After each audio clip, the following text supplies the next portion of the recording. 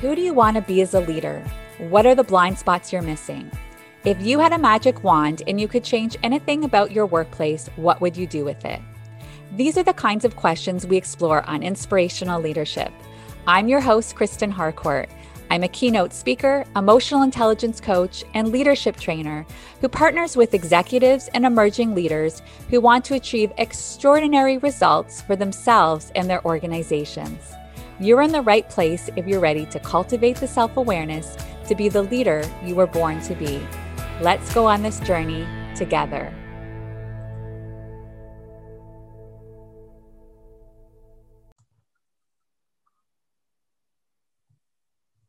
Welcome to Inspirational Leadership. I'm your host, Kristen Harcourt, and I'm excited for another episode and to introduce you to today's guest. And today I'm going to be speaking with Jeremy Lauren. Jeremy is the Senior Vice President, External Relations and Business Development at Loyalist College. And Jeremy is an entrepreneur at heart. He founded his first 3 technology firms in Kingston, Ontario, which became global companies. He was the president and CEO of VentureAb, an innovation hub. He's a TEDx speaker. He's an adjunct professor at York University. And he's also been named Entrepreneur of the Year by JCI. Welcome to the show, Jeremy. Thank you very much, Kristen. It's my pleasure to be here with you today. So, Jeremy, I love your story, and it's unbelievable all the things that you already did at such a young age, because already in your 20s, you were founding these technology companies, which is amazing. And so I'd love as a starting point, because your journey is so interesting because it's taken you in different places. And I just find that you bring so much robust from innovation and entrepreneurship and leadership and business development. And so tell us a little bit about your story and what's got you to where you are now and the work that you're doing in the world. Oh boy, Kristen, and we only have about 30 minutes. I don't know if I can do it. And it's, you know, talking about me is one of my favorite subjects. So yeah, I would be the worst person probably to give career advice to, because mine has bibsy bopsied all over the road and had so many unexpected twists and turns, but all of them thoroughly enjoyable. And in all seriousness, anytime I am asked, that's the point I try to get across to people, that if you try to overthink this stuff at 19 or 20 years of age, you're gonna go, analysis to paralysis, right? You're gonna drive yourself crazy. And I think that, part of it is, and it came up and I spoke about this in my TED Talk, is my sister and I being raised in an owner-operator household. Our parents had unorthodox work for many, many years because, in the 80s, I don't think anyone really knew what the word entrepreneur was. So you might be a small business owner, but nobody really used that terminology back then. And it certainly wasn't the badge of honor that it is now. And so I think that had a massive impact on me in a way that I probably didn't appreciate at all as a youngster. But, my very first business was a restaurant. I never talk about that. I was still a minor. I was getting ready to graduate high school. And one of my dear friends, who is still my brother to this day, comes to me with this crazy idea, because he pumped gas at this gas station, and right next door to it was this vacant building, and he knew the landlord, and he knew I liked to cook. And he's like, well, let's just start a restaurant. What do we know? And, had my mom and dad and his mom and dad not been small business owners, his father owned a painting company and my parents owned gas stations and taxi companies. It would have never happened. I mean, all our friends looked at us and said, are you bleeding nuts? We're heading off to university or college and you guys are going to own a little pizza joint. Like, what are you thinking? And my grandparents were terrified. Everybody in my family, the more traditional thinkers, were like, mom and dad, you can't let Jeremy do this. I am so eternally thankful at 48 years of age to say to my parents, thank you for letting me just explore that. And I remember my late mom at that time saying to my grandparents on both sides, Jeremy's 17 years old. What is the worst that could possibly happen here? At minimum, he's going to have this incredible life journey and incredible experience. and he can go to school when he's ready to go to school. It's not an either or scenario. Give him some space to try this. Thank goodness my parents did that, because that early formative experience is what led me through this life I've had around innovation and entrepreneurship. And all the mentors I've had, Kristen, in my life that I've been so blessed to have all said to me, don't fuss too much about the road, the pathway, the logic behind any of it. When you're doing what you're meant to be doing, it will happen. It will organically happen. And I am living proof of that. I have no business in higher ed. And here I am working at Loyalist College in Belleville. I hope our president doesn't shoot me when she hears this interview, but truly, I mean, if you were to try and map it from, a youngster leaving high school to here's Jeremy, and he's a senior vice president at a college in Eastern Ontario, none of it makes any sense. But when you pull it apart in the little pieces and you analyze them, there's a thread of connectivity there that does make some sense. Totally. I love so much of what you said. First of all, it's a lot of times we feel like it's supposed to look linear, and it doesn't look linear. It zigs and it zags. And what I want to be conscious of is, for some people, it is a little bit more linear, right? So there are some people who know they want to be a lawyer. They know they want to be a doctor. They know they want to be an accountant, and it looks more linear. That's one category. But then there's a whole bunch of other people in another category. And I can 100% relate, because I'd be in that category. I would perhaps describe myself as multi-passionate, but back in the day, it wasn't necessarily encouraged to be multi-passionate. It was like, come up with a plan. Where are you going? What are you doing? And so it can be difficult to because you're not necessarily having people who are nurturing that in you. So I love that your parents nurtured that in you. And when I think about our audience members, which are quite diverse, they can be anywhere from emerging leaders all the way to senior executives, CEOs, HR leaders. A reminder to all of them that are listening too, because I'll never forget a story of, I was speaking to, I was in Niagara-the-Lake, someone who was a chef there who was coming to the front, and he had told me how he used to work in a manufacturing plant, was the head plant manager, but his love was always to be a chef. Bless his soul, at 75 years old, he went to chef school. And here he is, 77-year-old there, so happy. And that's even how we had our conversation. I even said to him, he was out there, and I said, I look at you and you just look so happy. You look so joy-filled in what you're doing. And he said, I am. And then I'm so glad we had this interaction. I heard this story. So it's not that you get to this point that, well, now I'm in my 40s, or now I'm in my 50s or 60s or even 70s for that matter, that it's too late. It's actually never too late. You can always zig and zag. Thank you for sharing that with me and with your listeners. That is such an inspiring story. Those are the ones that I cling to. I still have no idea what I want to be when I grow up. So I so relate to that. Thank you. That's incredible. I love that story. Yeah. And it's not to make it's good or bad, right? It's having faith and trust in that path. And you're still not just sitting there and doing nothing. You're taking action, but you don't necessarily know how that's all going to map out. And in some ways, I'm just thinking, knowing you, Jeremy, that might have been a little bit boring, right? Like, it's fun to be able to let it expand and show up as it starts to show up. Absolutely. You're absolutely right. It's not for everybody, but for those who are comfortable in uncertain surroundings, which is my life in a nutshell. Often not knowing sort of where the next paycheck is going to come from, which is so much the life of an entrepreneur. That is not for everybody. But, back to, that great question you asked me at the opening here, I think, strangely, I got comfortable in the uncertainty at an early age because my parents enabled that in me. They were, my mom was an accountant. So, I mean, she was pretty staid in her thinking, right? Black and white and not a lot of gray in the middle, like an accountant. But at the same time, she was so good at sort of saying, it's okay to walk this path you're meant to walk, Jeremy, and don't worry about it. If it's not exactly what all your friends and are doing. Just as you rightly noted a moment ago, there's no right or wrong, and it's not an either or. But I think that what a lot of youngsters don't have is necessarily that mentorship, whether it comes from a family member or it comes from an outside influence that you've been able to build a close relationship with.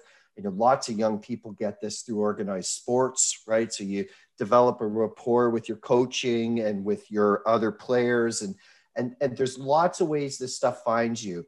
But if you can have your eyes open to it, and you can be watching for those subtle cues when they come your way, and then grab them when they do, it can set you on the path that you're ultimately meant to be on. And you know, the first half of my life was all about being a shameless capitalist, trying to make as much money as I possibly could, and I was going to build businesses and generate wealth. And the second half of my life, through a series of experiences, some personal and some professional, and all of them profound, led me to really wanting to dedicate the second half of my career to trying to help others avoid the rabbit holes that I had gone down. And that has been, again, not something I could have ever mapped out for myself. It happened because of all of these very non-linear steps that I took along the way that led me to a point in my life where I woke up one morning and said, okay, there's got to be a better way, and it shouldn't be this difficult. It shouldn't come at the expense of these things that have hit me personally and professionally. Let's try to create ecosystems of like-minded people. And if I could somehow contribute to that, then maybe I could make it a little bit easier for those coming behind me. And that's what Venture Lab was about. And it continues to be to this day. It's an amazing organization in Markham, led by phenomenal people. And that's the work that they are doing. My work in the kind of broader innovation ecosystem, up to and including what brought me to Loyalist, was also very much in service and of service of that same kind of mission and purpose. When youngsters can see a better path for themselves and build some confidence in themselves that they can achieve any number of different possibilities in their life from a career perspective, boy, that's important work. It's meaningful work. And I consider it a privilege to be able to contribute to that kind of work in the gig I have now at Loyalist. And I think what you brought up is so important. And one of the things I really admired and appreciated in your TED Talk, which is, and let's talk a little bit about this right now, which is about impact. Because I think sometimes people a little bit earlier in their career, one thing might be driving them. And as they do get a little further along, sometimes that shifts to other things.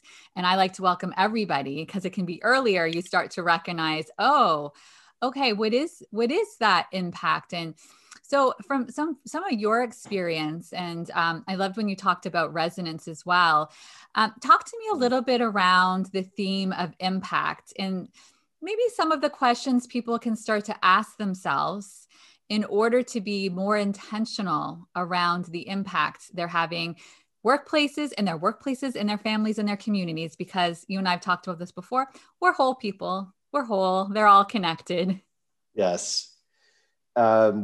Kristen, I love that question, and I'm grateful that you brought it up. The subject of impact has informed most of my life, up to and including my childhood formative years. You know, just watching the kinds of fundamentally good people my parents were, my family members were, and ultimately the kinds of friends that I picked and chose to associate with. Same as my sister.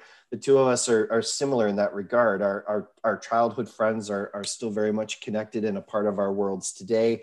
And as I was thinking about it on that day, you know, that I was giving the TED Talk, thought, you know, there's a theme around this notion of impact as it relates to my life as an entrepreneur, which was, of course, the theme of that conversation.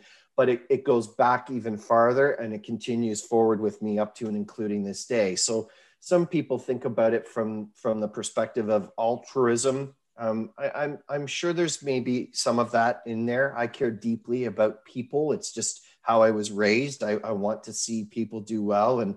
if I've been lucky enough to experience something positive in my life, I want very much to be able to try and help others do it. That's how I'm wired, right? So I'm the first guy to return a phone call, to be responsive. I live my life by a set of values: responsive, genuine, and attuned.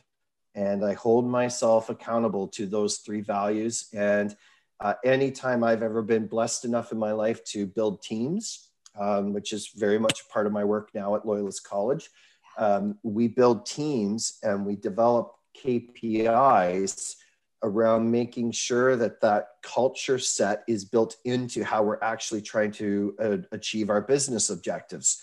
So we do it through the lens of being responsive, genuine, and attuned. And early in my life, I mean, I was still in my 20s building one of my software businesses. I was blessed to have a mentor who was on the board.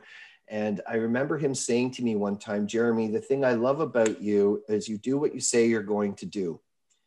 And I remember it, Kristen, I mean, as I'm talking to you about it right now and to your listeners about it right now, as if it was yesterday and it was, 20 years ago. And at the time, I think I might have treated it as a passing comment. Thank you. I think that's a compliment. Thank you. And off I go to the next thing that I'm trying to do that day.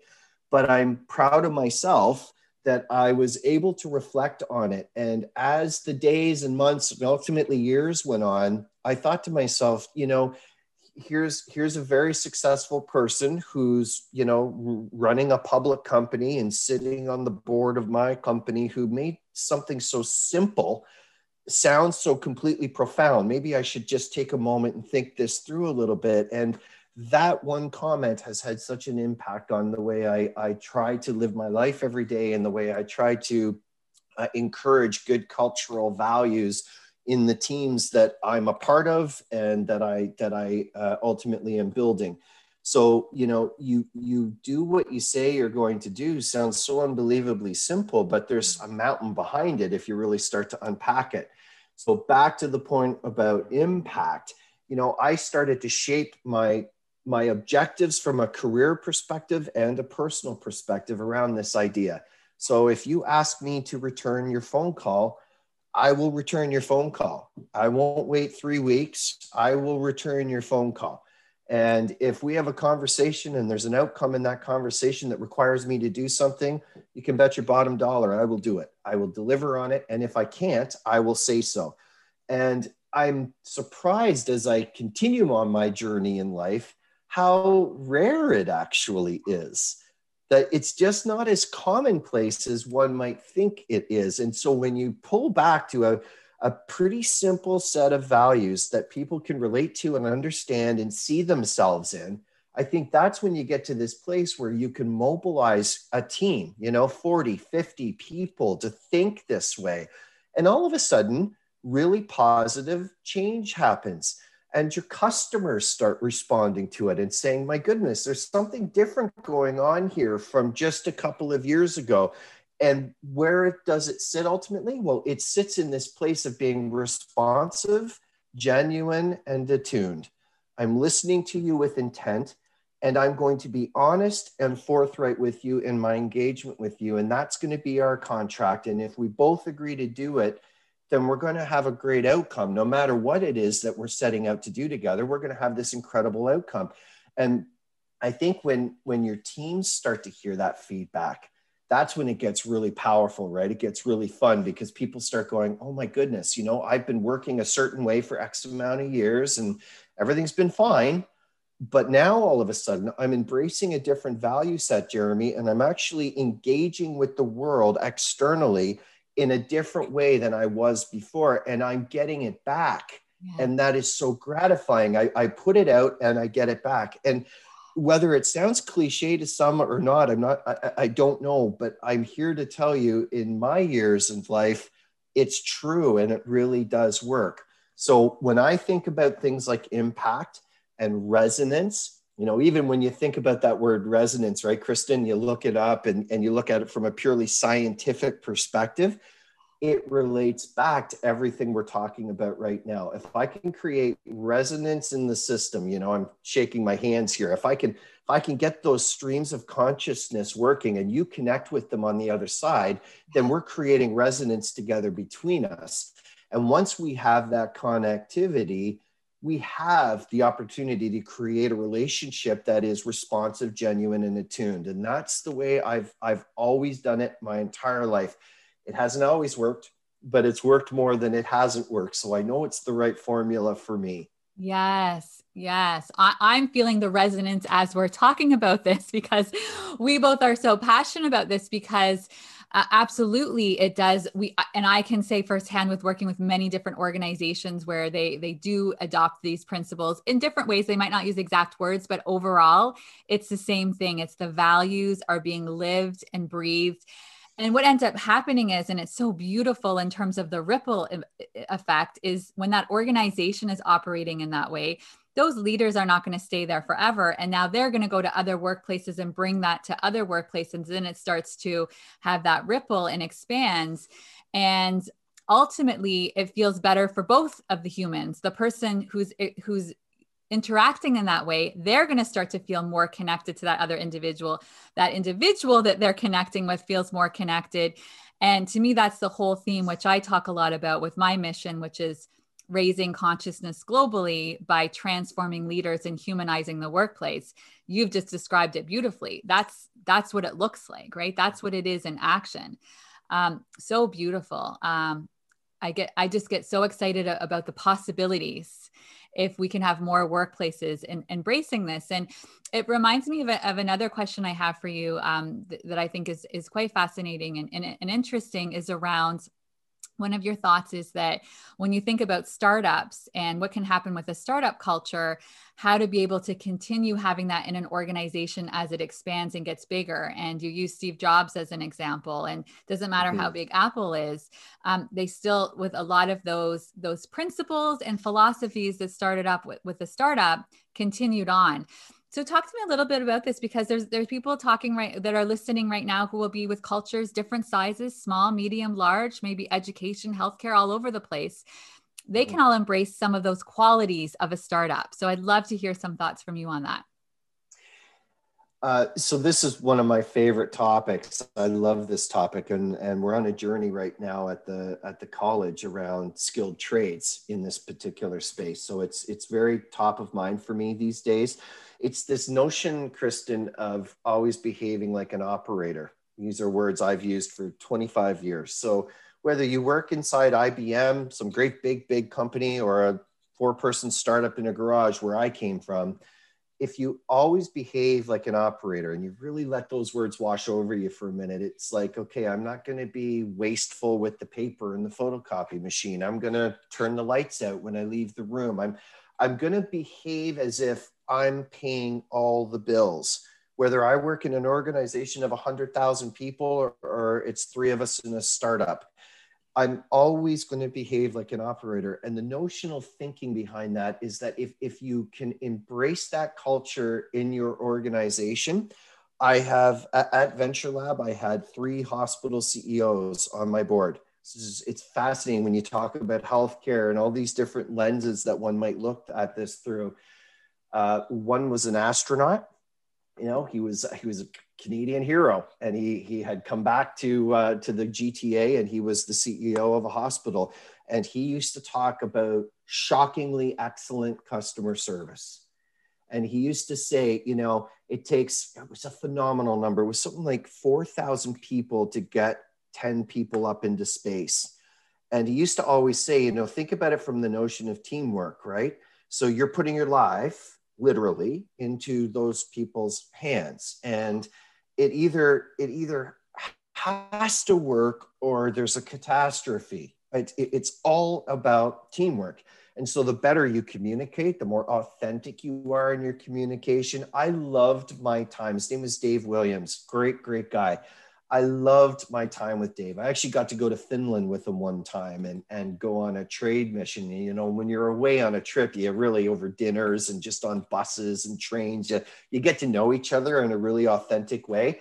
I could have listened to him for hours, because his whole point was about the thing that you and I are talking about, right? If you just show up with a positive attitude, if you say thank you, if you engage people in a meaningful way, it doesn't matter if you're in a startup company, if you're in a public institution. You know, a college is in many ways like a hospital, right? It's publicly funded.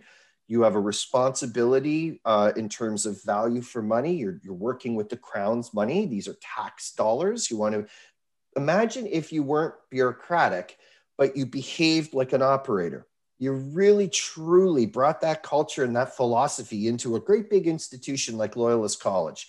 And everybody from facilities to faculty to staff to people from one end to the other started to actually embrace this notional idea.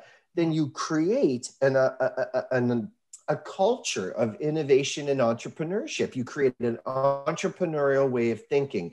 And Venture Lab is actually co-located inside IBM. So I use them as an anecdotal example, but it's actually from a place of real life. Wow. And they used to say, you know, having this technology accelerator right inside our building is so amazing because 9,000 IBMers come to work in this building every day. But when they walk through the lobby, they walk by a startup technology accelerator. So all of a sudden, back to our point about resonance, you can feel it in the airwaves. You can't help but feel it. It's palpable. And so you get people that are going to work inside IBM every day that are getting this culture influence just subtly washing over them as they go to work. And it was this incredible example of a public-private partnership where IBM recognized this is a great way to inject innovative entrepreneurial thinking inside IBM Canada. And as a result, all kinds of great collisions will happen. You know, the startups will certainly benefit from being around the culture of a great organization like IBM, but vice versa, the IBMers will also benefit from the great culture that comes from being inside of a startup technology accelerator and all of that energy and drive. So when you behave like an operator, whether you're going to go to work in a hospital, or you're going to go to work at IBM, or you're going to go and start an HVAC company, or you're going to, you know, get your trade diploma and become a welder. If you are responsive, genuine, and attuned, you will climb the corporate ladder. You will succeed in it from a career perspective, and your managers, your bosses are going to love you. And whether you ever venture out on your own or not, it doesn't matter. You're going to bring that culture and that attitude of thinking about this place like an operator to your work every day. And your superiors are going to value that in you, and they are going to create pathways for you that will see you succeed in your chosen career path. Wow. I think that's amazing for a multitude of reasons. It's one, because when I hear you saying the operator, I always think of two, like, think of yourself as a CEO. You don't have to be the CEO of the company, but every day you go in, what are those decisions and choices that you're being conscious of? And I say all the time that, because some people, I've even had this with clients that, well, some other people are creative, but I'm not creative. And I say, oh, I can find you thing after thing that you're creative. It's your story right now about the fact that you're creative. We're going to change that story because we all have access to creativity. Did we lose touch with it? For sure. Some of us might have lost touch because we get into the adulting and no mistakes and no failures. So we actually get into perfectionist mode and we hold ourselves back. So it sounds so freeing when you say that, because it's reminding everyone, if you think of yourself as the CEO, where's opportunities? Where can you be creative? Where's another way of doing that? How can you create efficiencies? Oh, you see an idea here, speak up, put your hand up and share the idea. Because we're not just leaders by title, and not at all. We all have the opportunity to show up as leaders every day. And part of that is by getting curious and creative and paying attention to what's around us and taking ownership, right? Being responsible for ourselves. And so turning the light off is a great example. That's being responsible, right? And it's also being kind to the environment, which is a whole other. That's right. But I like how it's making that individual feel empowered, because we are all empowered. We all make choices every day. We are in control of our choices. Absolutely. We used to always say, and I say it with my new team at Loyalist, don't be afraid to break stuff. Yeah. Right? This idea of innovation comes from this idea of diffusion, right? It's changing the way you once did something. And, that's risky. And it's everything you just said. You can't do that if you're stayed and in your lane and you think everything's moving in a linear direction. It's not going to go that way. On our Marcom team, we say as marketers and communications people, 10 bad ideas to get to the 11th winner is awesome. It's worth it every single time, but that creates authenticity and trust amongst your teammates. Like, am I going to be the person who says the dumb idea today? Nobody wants to be that person. Well, it's an amazing opportunity. Failure, I've learned more on the way down than I ever did on the way up. On the way up, you're on autopilot. Everything's awesome. Money's rolling in. Staff is happy. The business is growing. You are acutely sensitive to what's going on around you when things are going badly. And we can all relate to that in life, whether we're an owner operator of a business or just working in a company. When things are going bad versus when things are going good. And you really, for a moment, think about that, ponder it for a moment, how different you feel in your skin in a moment where things are bad and you're paying attention and you're ultimately learning. And when you come out the other side, you are better for it, right? You truly are. If you can put those things into practice, it makes you and your organization better as a result. But the only way you can do that is if you create and encourage a culture where it's okay to break stuff. Yeah. That's scary. That's scary. But if you create that culture and at the same time, you've got folks thinking and behaving like operators, they're not going to come in and bang holes through the walls. Like, that's not what I mean by break stuff. I mean, let's try some things. Let's try to diffuse and be disruptive and try things differently. And when we do, our company will have exponential growth. And that's whether that's my company as an owner operator CEO or my company that I work in, that I'm proud of, that I care deeply about. I've never met a soul at Loyalist College who doesn't care deeply about Loyalist College. They care about it as if it was their own business. Yeah. Well, that's a culture shift, right? That we all have a hand in creating. Yes. Yes. Oh, so yes. And it's embracing the growth mindset. And I talk a lot about the difference between a growth and a fixed mindset, because that person who's something doesn't work is not, I'm a failure. It didn't work. And what is the next iteration? And innovation and growth and trying new things. It's messy. Like, it's not, it's all fun. There's some messiness, right? So it's being able to be kind and self-compassionate and having grace for yourself when you're in that muck and messiness. Absolutely. I'm going to steal some of that, Kristen. That is brilliantly said. I am 100% in agreement with you on that. And, it's on all of us. As you rightly said a moment ago, every person on the team, it doesn't matter what position you play on the team, every person on the team either does it or doesn't. And if they don't do it, you're not going to win. End of story. The best examples we can see in life of high functioning teams, whether it's in a sports arena, a business arena, it doesn't matter. The ones that win more than they lose, it's really not rocket science, right? That's the reason that they're winning more than they're losing. And that's why business leaders love to study sports franchises. That's why they love it. They love to study it from that perspective, because what is it inside the culture that makes them win more than they lose? And it rolls from management through to the teammates, to the ownership. It's everybody working collectively together. It's the same in any team environment. We all have to come into the room and contribute equally to the conversation. And, an authentic style of leader says that we are all in this, truly in this together. I'm never going to ask you to do something that you wouldn't ask me to do, or that I wouldn't do myself, and around we go. And that authenticity makes a difference. I've just been here a year. May 4th, I was here a year.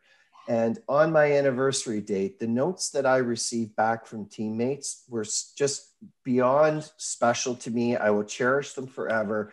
And the theme in each of them was everything we've just talked about in this podcast today, Kristen. Everything was, you show up on time, you do what you say you're going to do, you're authentic, you bring positivity into the conversation. I sign emails off. Make it a great day. I always do. When I first got to Loyalist, people thought I was bleeding nuts. What do you mean, make it a great day? It's Monday. What do you mean, it's going to be a great day on Monday?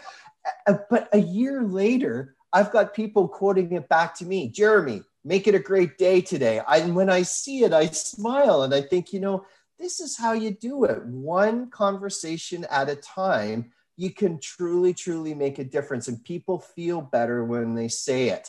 So I get great satisfaction out of seeing people kind of go, you're right. It's not this big behemoth of a mountain we've got to climb. It's one conversation at a time, one incremental move at a time. Our attitude has so much to do with how we ultimately drive a positive, productive, people-centric culture. And it's so beautiful what you said there, because it's a reminder, first of all, that it's contagious. But I also want to comment and give you credit. It does take courage, because to be authentic does require courage, because you could have come in the workplace and say, oh, this is what the current landscape looks like and people don't do that. So I'm not going to do that because it might not be well received. No, you said, I'm going to show up as my authentic self. This is what feels right for me. I know that this will eventually inspire others. And you did it. And so then the other people who eventually came back and said to you, oh, make it a great day. I'm going to start saying that. That was them letting a bit of their guard down and being vulnerable and recognizing, that's who I want to be as well. But it felt a little bit uncomfortable to do that. So you're modeling it, and then you're helping others to give themselves the permission to have that courage to be authentic. Thank you. Yeah, it's beautiful. So it's always difficult to end these conversations, but as we're going to end it, Jeremy, I always give my guests an opportunity to leave a final thought with the audience, whatever is showing up for you in this moment. What a lovely opportunity that is. I'm trying not to make it too daunting. I would say, and just try to put a wrapper around what I think has been the theme of our conversation today, which I've loved, by the way, to be your truest, most authentic self as often as you can. We're human. We're not going to be perfect. We can't be. We're imperfect beings.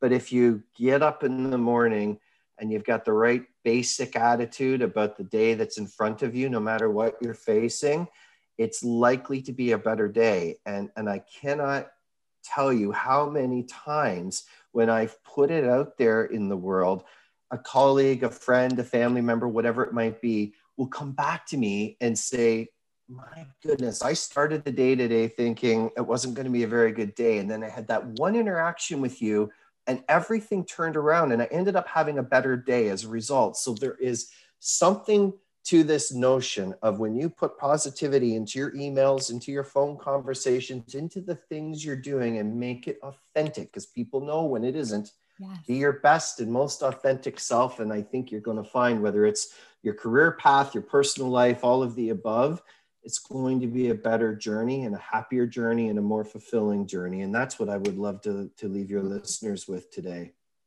Fantastic, fantastic words of wisdom. Jeremy, where can people learn more about you and your work? They can certainly find me on LinkedIn. I'm on Twitter. Yes.